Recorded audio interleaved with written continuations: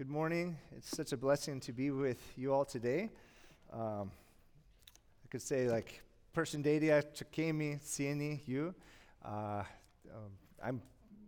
lived in Albania for 5 years with my family, and we 5 years ago we helped plant a church in the capital city of Albania from the Korça Church, and so. The Korça Church, what wasn't said in the video was it was founded about 100 years ago, and it was founded from Albanian and American missionaries working together. There's a family called the Kennedy family. It wasn't JFK.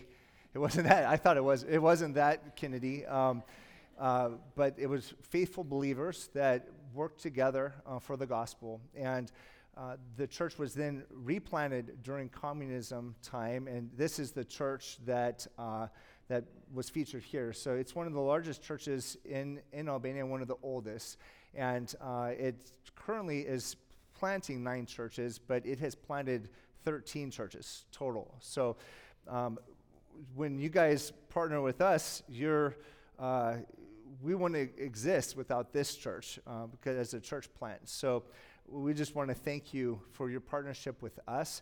Thank you for sending teams. We would love for you to come if you haven't come. And the next time was not this summer, but the next summer. And maybe it can be even coordinated for you to come during a summer camp time. That was such a blessing for my family and I to serve in the summer camps this last year. How we do summer camps is each pastor in their and those that serve in the churches, they go with the kids. So you go with them, and you're working with them so that when you go back home, you stay connected with the kids. So it's not like you send the kids, but it's a really wonderful process. It's different than I was used to, and we've found it to be just a huge blessing. Today we'll be in 1 Peter chapter 5, and This passage has been a great encouragement to me personally, and as Pastor Albano shared, there's been some challenges that our church in Albania has gone through, and I think that's just the nature of the church. Actually, like there's difficulties and challenges that come because Satan doesn't want us to exist. He doesn't want us to have unity. He doesn't want us to function in a way that is healthy and a way that is going to reach the world for Christ. And Pastor Albano is right now sharing in Sunday school, and he's great. I recommend him more than me. So I don't know, like I won't be offended, but if you want to walk out, like you still have some time that you could catch him. So if you do that, I won't be offended. But today we're going to be in 1 Peter chapter 5. Last service, I tried to preach the entire book of Peter. I won't do that in this service. I'll try to just hit some of the highlights. But I know you haven't been in 1 Peter. It's helpful to kind of get an idea of 1 Peter and how then chapter 5 fits into the context. Peter begins in 1 Peter chapter 1, verse 1. He says, Peter, an apostle of Jesus Christ, to those who reside as aliens scattered throughout Pontus, Galatia, Cappadocia, Asia, and Bithynia, who are chosen according to the foreknowledge of God the Father by the sanctifying work of the Spirit to obey Jesus Christ and be sprinkled with his blood. May grace and peace be yours in fullest measure. If you notice there, Peter he says that you are chosen according to the foreknowledge of God the Father by the sanctifying work of the Holy Spirit, of the Spirit, to obey Jesus Christ and be sprinkled with his blood. So right in the beginning, he's reminding us of the Trinity, but showing that the Trinity isn't something that is just distant from us. We're very dependent upon the Trinity. The Trinity is at work in our lives and in our church. He says, I don't know if you noticed that, but he says, I'm an apostle of Jesus Christ. So that's an official term. I mean, when he says that, you'd be like, whoa, I want to listen. they're reading the letter of 1 Peter, and it's from an apostle. So quiet, guys. We got to listen to the apostle. Peter uses that apostolic authority to then focus on, in verse 3, he says, "Blessed be the God and Father of our Lord Jesus Christ, according to his great mercy, he has caused us to be born again to a living hope through the resurrection of Jesus Christ from the dead."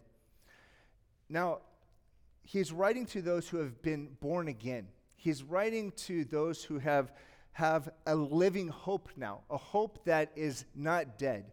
He's writing to those who had been dead in their sins and trespasses, but have now been made alive, and now have hope every day, every minute, and that hope it's alive. It's a hope that is never going to die because it's fixed in heaven, and we have this hope if you're born again. And I don't know if you're all born again today. In our services in Albania, we have many who come who are not born again yet. So this is where it begins. This is who he's talking to. And all of the commands and everything that he gives here is for those who are his God's kids. They have been adopted into his family. And I don't know if you know this, but we have, I not know this, we have adopted kids, but I don't know if you know this. You've been adopted if you've been born again. You've been adopted into the family of God. There's only one Son of God, right? Jesus. But if you've been born again, you've been adopted into the family of God. You have all the privileges of a child of God. Actually, everything that's been lavished on Christ has been lavished on you. And this is who he's writing to. He goes on, and I'll kind of skip a little bit because we really need to get to chapter 5. In chapter 2, in verse 9, he says, and he's reminding them, he's saying, "You are a chosen race. You're a royal priesthood. You're a holy nation. You're a people for God's own possession, so that you may proclaim the excellencies of him who has called us out of darkness and into his marvelous light." And these are just amazing statements. This is who we are now in Christ. We are God's chosen race. We are his holy priesthood. We are his holy nation. We're a people of his own possession. This should never be said of Gentiles, right? These we're not Israelites, right? But he addresses us as those that are chosen by God. We are set apart for him now. We are his people. And I don't know, when you think of missions, I don't know what you think of. I don't know what comes in your mind. But really, if you think about it, who is he addressing here in verse 9? Is he addressing just pastors? Addressing missionaries? Who's he addressing? He's addressing everyone, right? The entire audience. He's addressing all of us. And he says that we are a chosen race, royal priesthood, holy nation, a people for God's own possession. And I don't know, I always think of the so that. For what reason? Why does he say that? These realities are such because so that you may proclaim the excellencies of him. You may proclaim, right? Not the pastors, not the elders, not the missionaries. I mean, yes, them, right? Yes, us, but all of us, because we have all been called out of darkness into his marvelous light. We are in a dark world that needs us to proclaim, each of us. God has placed each of you in a very strategic place, not an accidental place, with your family, with your neighbors, with your extended family, with where you work, who you interact with, where you live. It's not an accident. God's placed you there so that you can proclaim the excellencies that are found in Christ. And he goes on in verse 11 saying that he's going to urge them as aliens and strangers. And we are, right? I think sometimes we want to feel very comfortable in this world. But we are not to be comfortable in this world. We are aliens and strangers. So I don't know about you, but when you think about an alien, someone says, you're an alien. So, I don't have green skin. I'm an alien. Yeah, you're an alien and you're a stranger. Here you're an alien and stranger. But you're not an alien and stranger in glory and with God. That's where you're a citizen, right?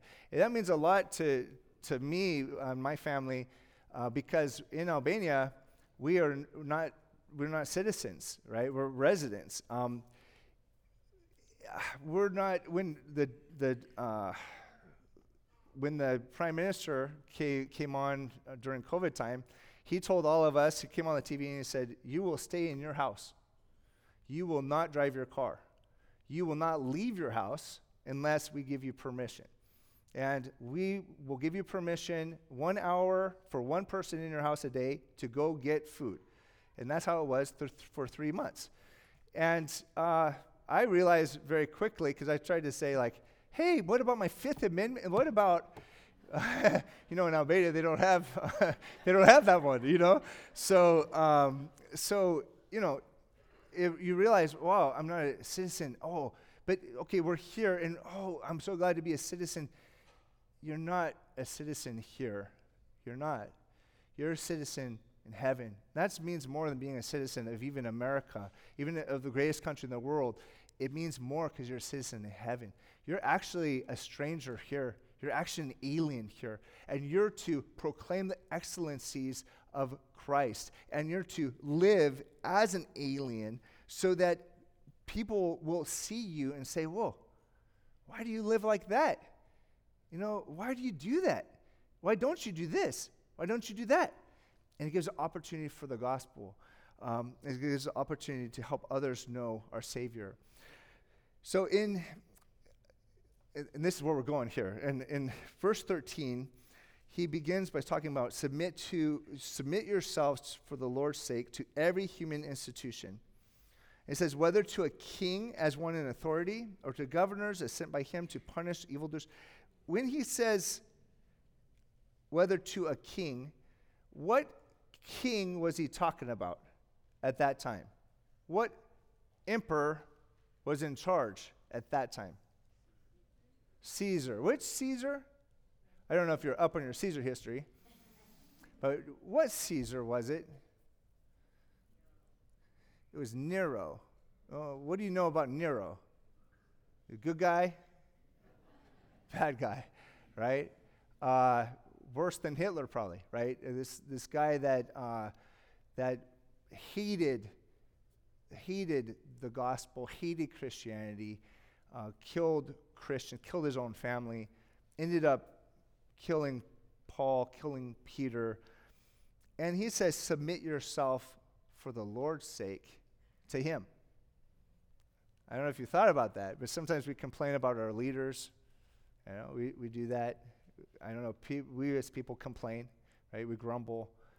We're not to grumble. We're not to complain. We're actually to submit ourselves to every human institution for the Lord's sake, even to Nero, which we don't have Nero ruling America, right? I mean, we don't. Yeah, just we don't. I'm not gonna leave that wide open, but we don't have Nero ruling. It could be a lot worse, and we need to submit for the Lord's sake, because God will use our submission for His glory. He then goes on in verse 18, says, servants, be submissive to your own masters. So we'll talk about this more tonight in the career time, but this meant a lot to me, because he's not talking about just to servants or to slaves, and he's incorporating like the household, how the household needs to work together and submit to one another, how that works. He's really talking, these really need to apply to the work relationships, and a boss, and as master, servant, as employee. I wasn't applying this very well, and I had a boss graciously correct me. I had thought that you're supposed to yell at bosses And you're not. You're not supposed to. And I realized that through the scriptures. He was very gracious, and he pointed me to these scriptures. And we're actually to be submissive to our masters, to our bosses, with respect, and not only to those that are good and gentle, you know. He goes on and he says, he uses Christ as the example. Really, the culmination, what should we do in submission? How should we do this? Jesus is the example. What about if we're harshly treated or we're suffering?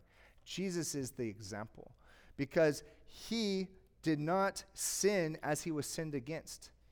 And he uses Jesus as the example, and then he goes into family relationships, talking about in the same way, you wives submit to your own husbands. Now, not every employee is to submit to every boss, right?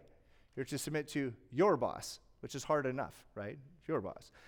Not every wife is to submit to every husband, right? Each wife is to submit to her own husband, which again is hard enough, right?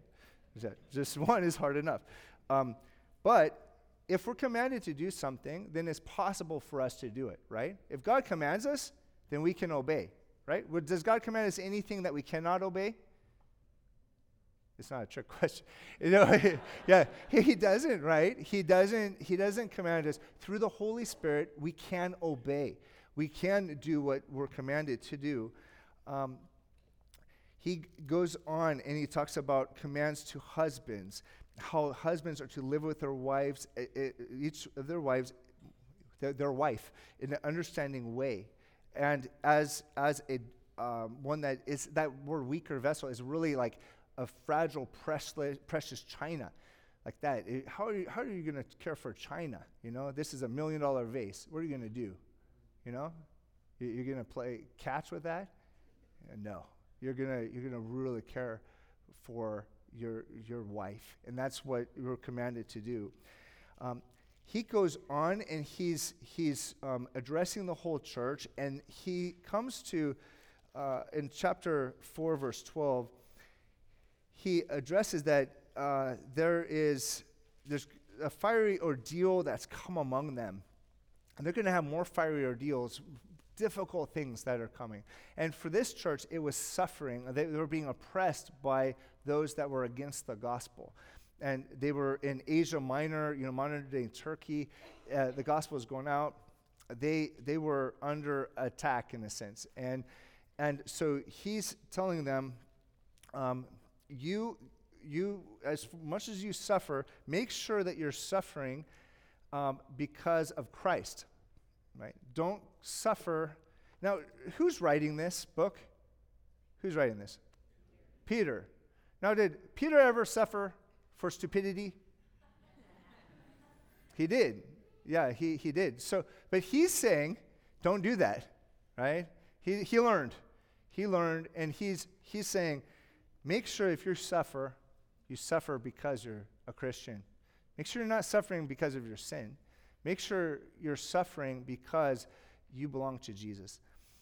And so as it keeps going, in chapter 5 now, and this is my introduction. So in chapter 5,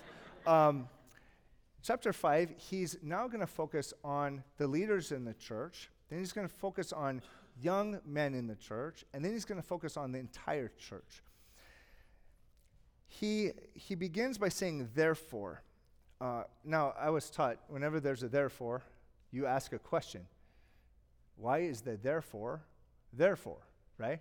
So this actually is pointing back to what we just covered, and specifically to this difficulty and the fire ordeal. He's now addressing the elders.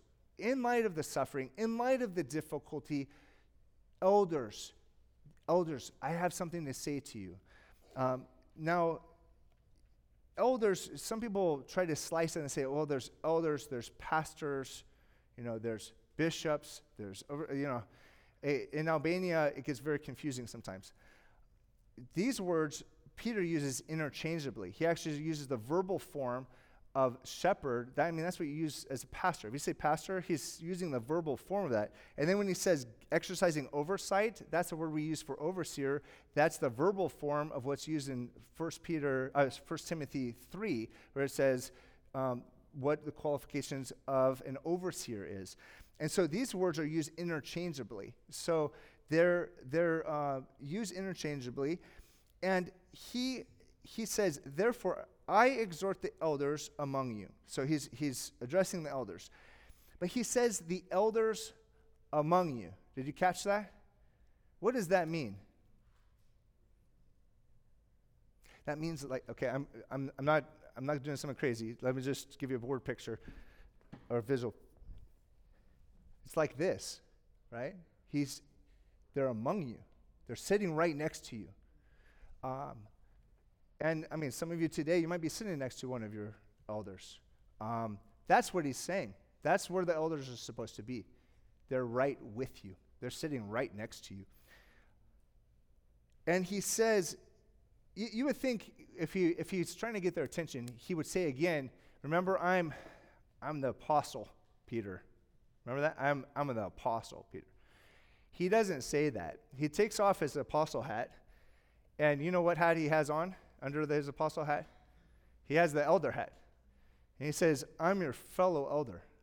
I'm just like you. So as this letter is being read, he's saying, the guy in the seat that's sitting next to you, that's with you, I'm a fellow to him. I'm just like him. And he says this. He says, I'm a witness of the sufferings of Christ. Again, I think we would want to, Peter would probably want to say, I saw Jesus rise from the dead, right? I saw him ascend into heaven at the right hand of God. I was there at the transfiguration, He says that in 2 Peter. He doesn't say that here. He says, I was a witness of the sufferings of Christ. And if you think about that, when he was suffering, when he was watching Jesus suffer, think about where Peter was and what he did. All of those accounts in the Gospels, where was Peter while Jesus was suffering? Part of the time, he was denying him. Part of the time, he was heading for the hills crying, right? And this is probably pretty somber to Peter, right? He's probably thinking about this and wow, I was a witness of his sufferings. I wasn't a witness of all of his sufferings, right? But I was a witness of his sufferings. And when he suffered and died, he died for Peter, right? He suffered for Peter. He suffered for you and me, that we might be reconciled to God. And Peter wasn't left in that state where he had denied Jesus, and Jesus just left him in that state, right? He's done with him as a leader. He didn't do that.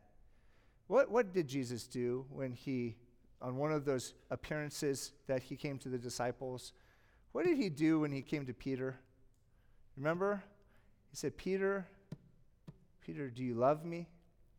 How many times did he ask him that? Same number that Peter denied him, right? He restored him into ministry, and he put him into this position. And Peter's probably thinking of all of that as he's saying, I'm a fellow elder among you. And he says, I'm a partaker also of the glory that is going to be revealed. We, through God's word, we've all had a little taste of the glory that we're going to see in heaven. But that glory hasn't been fully revealed yet, has it? If it was, people say, oh, I went to heaven, I saw Jesus. Have you heard these people? These little kids, I had an encounter. No, I don't. If you did, you'd probably be like a dead man, right? Your heart would stop. That's what happened to John. When Jesus revealed himself in his glory, he fell down like a dead man. Jesus had to come and pull him up. And that's what would happen, if we were before the glory. That's what the glory is going to be like in heaven. We're going to have bodies that are going to be able to stand before that glory. We're going to be able to see Jesus face to face. We can't do that now. If Jesus appeared right now in all of his glory, we would just dissolve probably, but we are going to be able to stand before that glory that will be revealed. That glory is coming. And so he's giving his credentials, but this is a different way that he's giving his credentials, Peter is. And now he comes in verse 2 to the command. He says, shepherd the flock of God among you. So, I think we would think he's going to say a different word here. Lead. And maybe he says, lead the people, right? Lead them. No, he says, shepherd the flock. So, I don't know, like, have you seen a shepherd, like, do you see a shepherd, like, stand up on a rock and, like, command the sheep? Go, sheep! Oh, like, when you see a shepherd, the shepherd is normally where? With the sheep, helping the sheep. The sheep have, it's very humbling that God calls us sheep, right? Because, and by the way, elders are sheep too, shepherds are sheep, and we're really under shepherds of the chief shepherd, right? We only have one chief shepherd. And he says it's the flock. Whose flock does he say this is? Whose flock? God's flock. This is God's flock. This is not a person's flock. This is not their flock. They're a steward of God's flock. That's who all of us are in ministry. We are stewards of God's flock. So if you're taking care of God's flock, how are you going to treat God's flock? Imagine. You're going to shepherd in every way you know how to care for the people, and you're going to shepherd among them. You're going to take care of them. You're going to be with them. And if you think about shepherding, it's not a really glorious thing. It's not very glorious. I mean, if you're a parent, a parent isn't very glorious at times, right?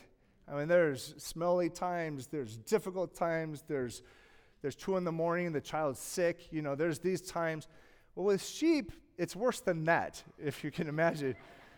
Sheep can't even drink water on their own. Like, if there's a running stream, they get afraid of it.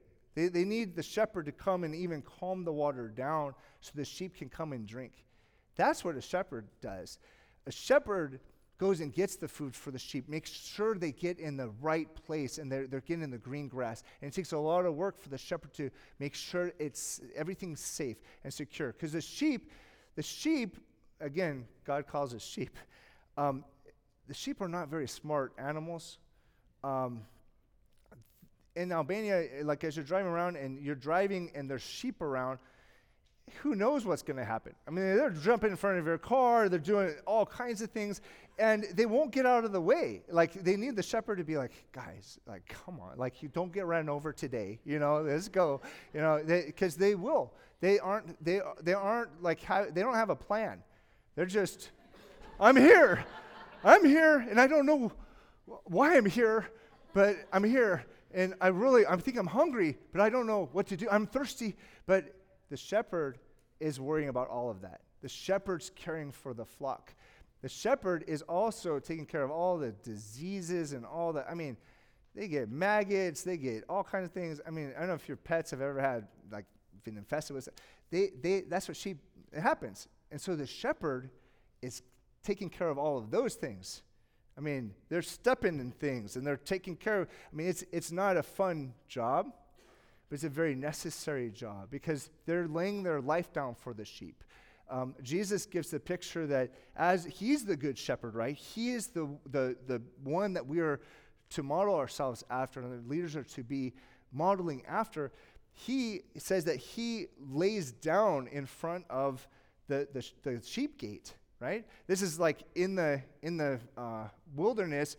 There, he'd put rocks around. The shepherd would put rocks around the sheep, so an animal can't attack on the side, and then he would leave the door open, and he would sleep in the door. So a wild animal would have to come and attack that shepherd, and he's putting his life at risk for the sheep. That's what the shepherd does. So he says, shepherd the flock of God among you. He says, exercising oversight.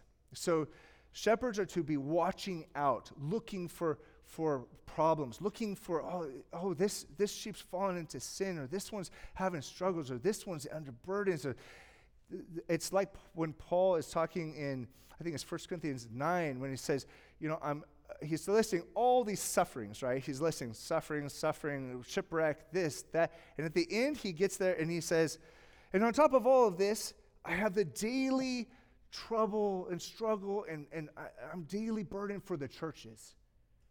That's what this is like. Paul couldn't sleep at night, not because of the shipwreck or being stoned, but because of the churches. He was concerned about the people. That's what exercising oversight is. Looking out, watching out, caring, protecting, loving, keeping the flock. He says, not under compulsion, but voluntarily. So compulsion, can you imagine a shepherd that is under compulsion? I don't want to be here with the sheep. No. Care for your sheep. No, I don't want to be. Care for your sheep. That's crazy.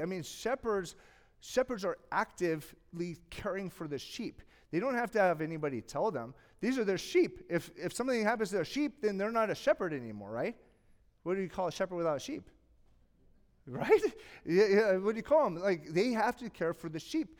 And so it's not under compulsion, but it's like it says in 1 Timothy 3, when Paul's going through those qualifications of elders. He says in 1 Timothy 3, verse 1, he says, it is a trustworthy statement. If any man aspires to the office of overseer, it is a fine work he desires to do. So aspire and desire. Aspire, that's the word lust. That's like he passionately lusts after this. It's like, I don't know if any of you are football fans, or you have something that you really love. It's like that. He aspires to it. It's not something that somebody has to say, come on, go do it, get back. No, they desire, they long to do this. They've been called by God to do this. And so it's something that Peter's saying, you need to remember, this is what you're called to do. This is what you're to do. And he's giving them the command. You're to do it not under compulsion, voluntarily. You want to do this. This is something you desire to do. You signed up for this. God signed you up, but you also signed up for this. And then he goes on and he says, not according to the will of God. So that's really cool how he says it, because it's voluntarily. You volunteered for this according to God's will. Right? So that's very encouraging when you're in ministry. You volunteer for that. Why did I volunteer? No, according to God's will. Oh, okay. I volunteer for this, but it was according to God's will. And he continues and he says, not for sordid gain, right? Not for money, not for power, not for these things. A lot has been said by Paul about sordid gain, about the dangers of money. When we're talking about, back in 1 Timothy 3, he says, free from the love of money, he says, free from the love of money. So that's not why they're there. They're not trying to gain something. They're not there for the paycheck, They're not there to get something from the sheep. They're not there for power. They're not there for prestige. They're free of that love of money specifically. In Titus, it says it a little differently when Titus is going through, Paul is going through his list for Titus. In Titus 1, verse 5, he says it like this. He says at the end, it's actually verse 8. He says, not, in verse 7, not for fond of sordid gain. And he says, what he is doing, he's holding fast to the faithful word, which is in accordance with the teaching, so that he will be able to both exhort and in sound doctrine, and to refute those who contradict. So he's constantly in God's word in himself, and he loves God's word more than he loves money or power or stuff. And he's not loving God's word to just lock himself in the study, right? He's loving God's word so that God's word will burn through him to God's people. That he will be impacted by God's word for God's people. Everything that he's learning, he wants God's people to know. That's why he's learning it. He's not learning it for himself. That's really fun. It's really awesome. But he's doing it because God's people need God's word. That's why he's doing it. Because he's among the sheep, and he's teaching the sheep, and he loves the sheep, and he's feeding the sheep. Back in 1 Peter 5, he goes on and he says, it's not for these gain, like sordid gain, but it's for eagerness. It's with eagerness. You're passionate about it. And then he says, not lording it over those allotted to your charge, right? You're not lording it over. In Albania, how you picture a boss in Albania is lording it over. You know, I'm the boss. I can do whatever I want because I earned it, because my cousin put me in this position, you know? And I can do whatever I want, and I can step on your head, and you have to do what I say. And everybody says, yeah. And I think folks have been under communism so long that they just accept that. Like, that's just how it's supposed to be. We're not to do that. I mean, you have examples even here in the States of people lording it over. That is not what we're to do. We're to, instead, it says not lording over, you're to prove to be an example to the flock. So it's not one that is trying to promote themselves. Like, do you remember the disciples? I named my sons after James and John, you know, the sons of thunder. But I named them after James and John, I don't know, post maybe ascension. You know, when John has, like, he says, I'm the disciple that Jesus loved. I can't believe he loved me. He loved me. And I was a son of thunder. And he said that. And I was. And I wanted to burn those Samaritans up. I really did. But now I'm so impacted by his love, I'm known as the disciple of love because Jesus loved me. He shouldn't have loved me, but he loved me. And now he's gentle. But do you remember James and John? They came and they asked Jesus for authority to sit at his right and left hand. Do you remember that? And all the other disciples were upset. And so in Mark 10:43 it says that they were indignant. They were angry. Well, they were angry because, you know, James and John cut in line in front of them and asked first, right? Because they would have, you know, it's like, I'm upset at you because I would have asked, and now there's only one right and one left, right? And there's two of you, so where am I supposed to sit, you know? And Jesus doesn't even talk about right, left, this. What he says to them in Mark 10:43, he says, the Gentiles, they lord it over you. They are men who exercise authority. That's what they're known for. And he says, it's not to be that way among you. He says, but whoever wishes to be great among you is to become your servant. To become your servant. And whoever wishes to be first among you shall be slave of all. So if there's a leader, the leader in the church is to be the slave of everyone. And remember, Jesus girded himself that night at the Last Supper, and they're still, you know, arguing about who's best and who's the greatest. And Jesus took off his outer robe and he dressed himself as a servant, and he went to each of them and washed their feet. And why did he do that? He did it as an example. Why? Because that's what we're supposed to do for one another. That's what the leaders should do, but that's also what we should be doing for each other. We should be known as foot washers, those that are caring for the smelliest part of each other, right? Really, they're caring. I mean, have you smelled, when my kids used to take their shoes off when they were younger, and they took a shoe off in the car, I knew it before anybody said anything, you know? I mean, the disciples' feet probably didn't smell very good, But Jesus did this as an example. And so it doesn't matter how bad we smell or what we're like. We're to care for each other in this way. We're to humble ourselves to care for one another as if we're caring for Christ. And he says, the Son of Man, for even the Son of Man, this is in Mark 10, he did not come to be served, but he came to serve. He did not come to get, he came to give his life as a ransom for many. That's why Jesus came.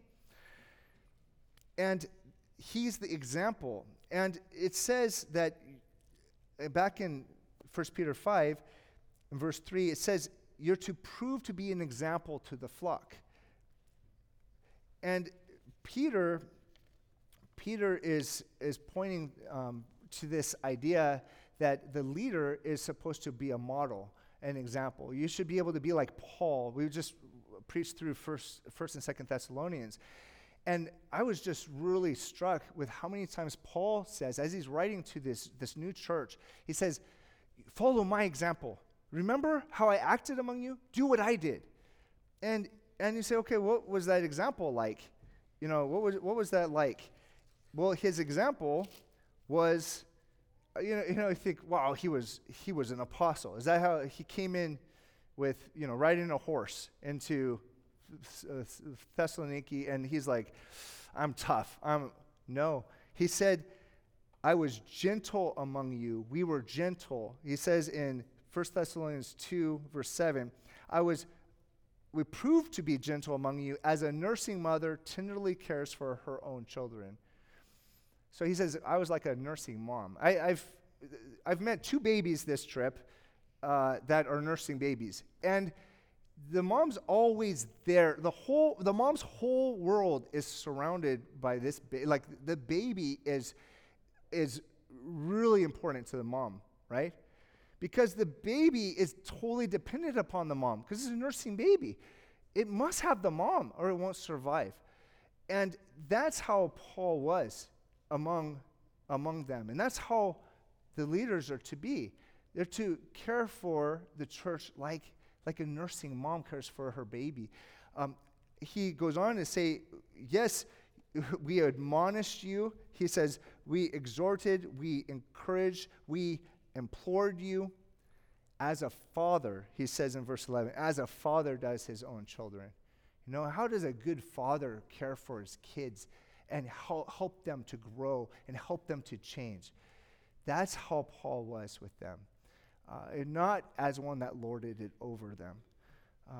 Back in 1 Peter, he says, and when the chief shepherd appears, he says in verse 4, you shall receive the unfading crown of glory.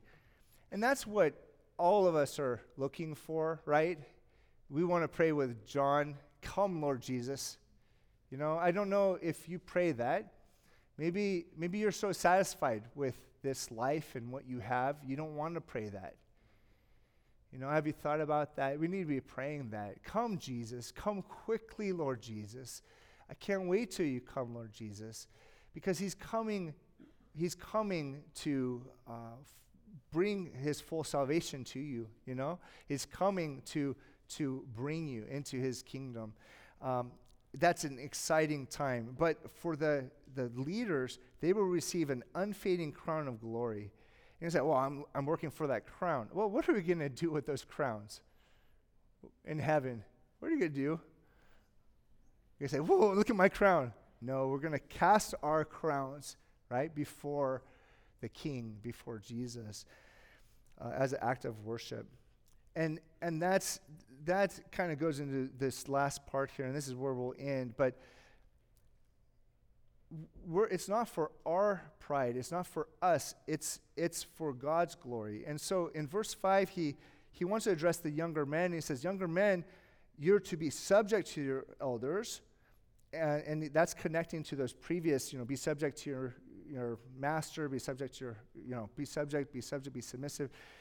And he says, in all of you, so if you're a young man, I don't know, it's just like a little short note here, right? I consider I'm a young man still, maybe not by your standards, but I feel like a young man. And as a younger man, you need to be careful. You need to know that maybe you'll have temptation to have more pride. We all have temptation to have pride, right? You might have temptation to have more pride than others. And so young men are called out, but he says, all of you clothe yourselves with humility towards one another. This is one of those one another's I don't think we talk about very much. You know, we love one another, care for one another. You know, put on humility towards one another. Yeah, but towards each of us, like, what about, yes, all of us. And that's a question you might want to ask. You know, did you get dressed today in humility? Did you put on that clothing, or are you naked when it comes to humility? You know, or have you put on something else that's vile before God instead of humility? This is something we're to put on every day, all the time. Make sure you're clothing yourself. You know, you take your jacket off. Put it back on. Put that humility on. Make sure you have that humility on. That's just as like getting dressed, we should be putting humility on. When we came to Christ, we came humbly, right? This is something we're constantly to be, humble people. And it says that we don't need to be afraid of anything because God is taking care of us. Any care or anxiety that you have, you cast to God because he cares for you. And you need to be on the alert for Satan. You need to be careful, but you need to know that Jesus has conquered Satan and that he's given you a way out. You can resist Satan. Can you believe that? You know, you see these scary movies with exorcism, you know, all this stuff, and you don't need to be afraid of that. You need to resist the devil. It says in James 4:7 that he will flee from you. But the devil's prowling around. He's looking for those that are proud. He's looking for those that are the sheep that's proud. You know, can you imagine a proud sheep? Yeah, I'm going to go my own way. Well, that means you're going to get eaten, you know, because a proud sheep is going to probably run right into the lion's den, you know. So don't be a proud sheep. Don't be a proud sheep. Be a humble sheep. And know that all of us are experiencing suffering. We're experiencing different difficulties and trials. Pray for us. I mean, our services are happening right now in Toronto. When you have services, remember us. Pray for us. We'll be praying for you as well. We are going through the same kind of sufferings that we're going to have in this world together, even though we're in different places. And that's what Peter says. Remember that we're all in this together. Remember that he's given us everything that we need for life and godliness. Remember to be humble. And remember that God has placed the leaders before us, and he's shown us how we can all work together for his glory. So let me close in prayer. Dear Lord, I just thank you so much for this precious body. They've ministered to us and my family so much throughout the years, and we just are so thankful for each one of them. Lord, I just pray that you would bless them and encourage them. I pray that you would help each person, each of us, to be humble, Lord, that we would not think higher of ourselves than we ought. Lord, I pray that we would be wise sheep, that we would be humble sheep. I pray for the leaders, Lord, for the elders, that you would help them to be elders that are modeled after the chief shepherd. But we are so thankful that Jesus is the chief shepherd. And we're so thankful that he leads this church. And we just pray that you would be glorified in and through us, Lord, as we are humbly clothing ourselves in humility and humbly acting towards one another. We pray that you would be glorified. We pray all this in Jesus' name. Amen.